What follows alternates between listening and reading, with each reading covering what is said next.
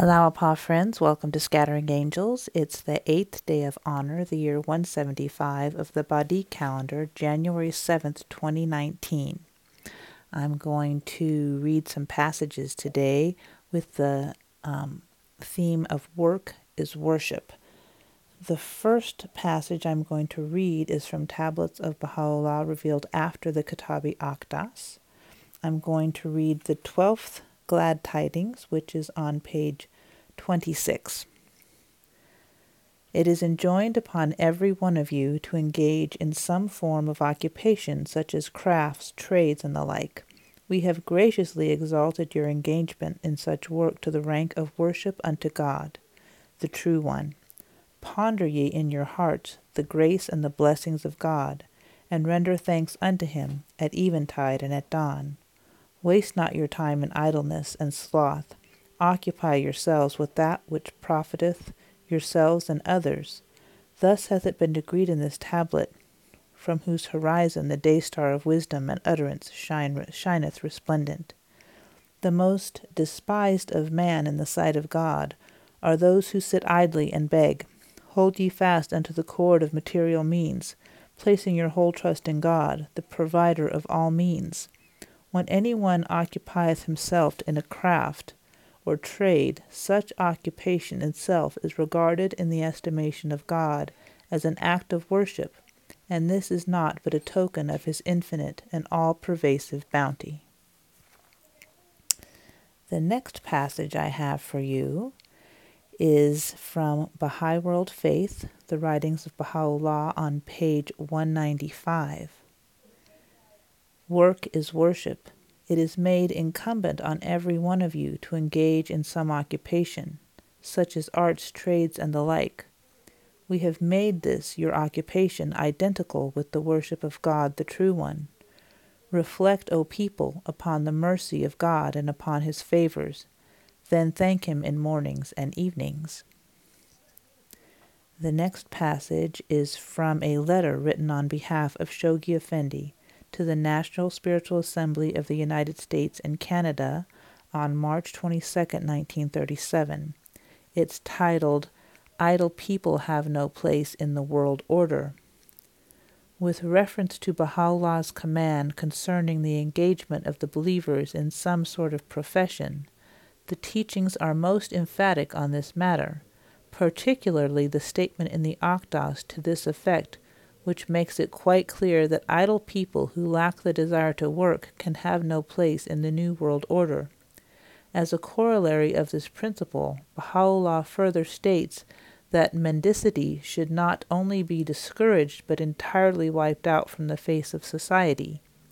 It is the duty of those who are in charge of the organization of society to give every individual the opportunity of acquiring the necessary talent in some kind of profession, and also the means of utilizing such a talent, both for its own sake and for the sake of earning the means of his livelihood. Every individual, no matter how handicapped and limited he may be, is under the obligation of engaging in some work or profession. For work, especially when performed in the spirit of service, is according to Baha'u'llah a form of worship. It has not only a utilitarian purpose, but has a value in itself, because it draws us nearer to God and enables us to better grasp his purpose for us in this world. It is obvious, therefore, that the inheritance of wealth cannot make anyone immune from daily work. The next passage I have is from a letter written on behalf of Shoghi Effendi to an individual believer dated June 30th, 1936. It is titled, Working for the Cause Does Not Constitute Professional Activity. For it must be clearly understood that working for the cause does not and cannot constitute a sort of professional activity of the type current in ecclesiastical organizations, whether Christian, Muslim, or otherwise. We have no priesthood, no specialized class of people who can make the cause their only life work. In the Baha'i cause, where practical considerations are harmoniously combined with those of a more theoretical character, where idealism and realism are each duly recognized and are fused into a harmonious whole, men and women are commanded to work for the cause not as a substitute to their daily professional occupation, but in addition to them. Then my next passage is from Baha'i World Faith, Writings of Abdu'l-Baha, on page 375.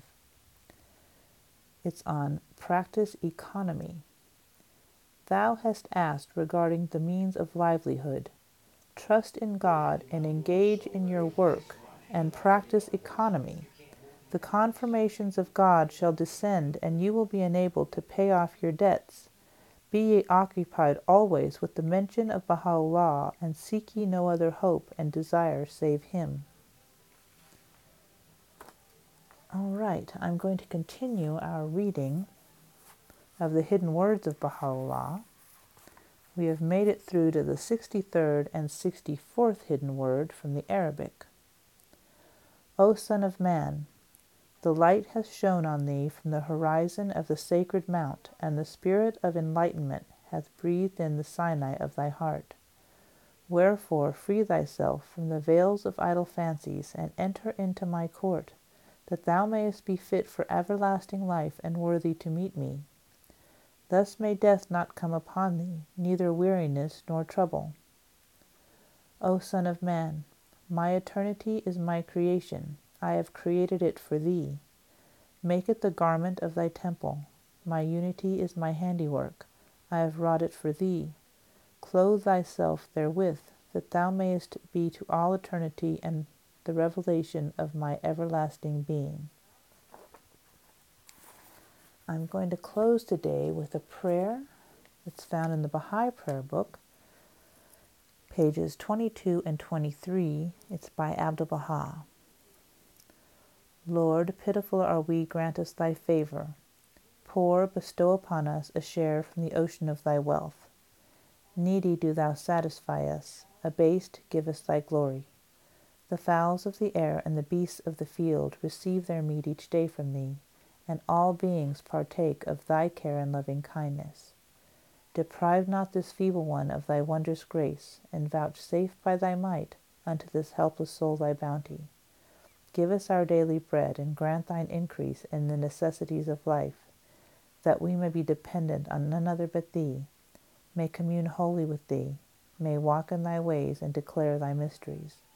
Thou art the Almighty and the loving and the provider of all mankind. Thank you for joining us today at Scattering Angels. I hope you'll join us again later on this week. Have a blessed day. Thank you.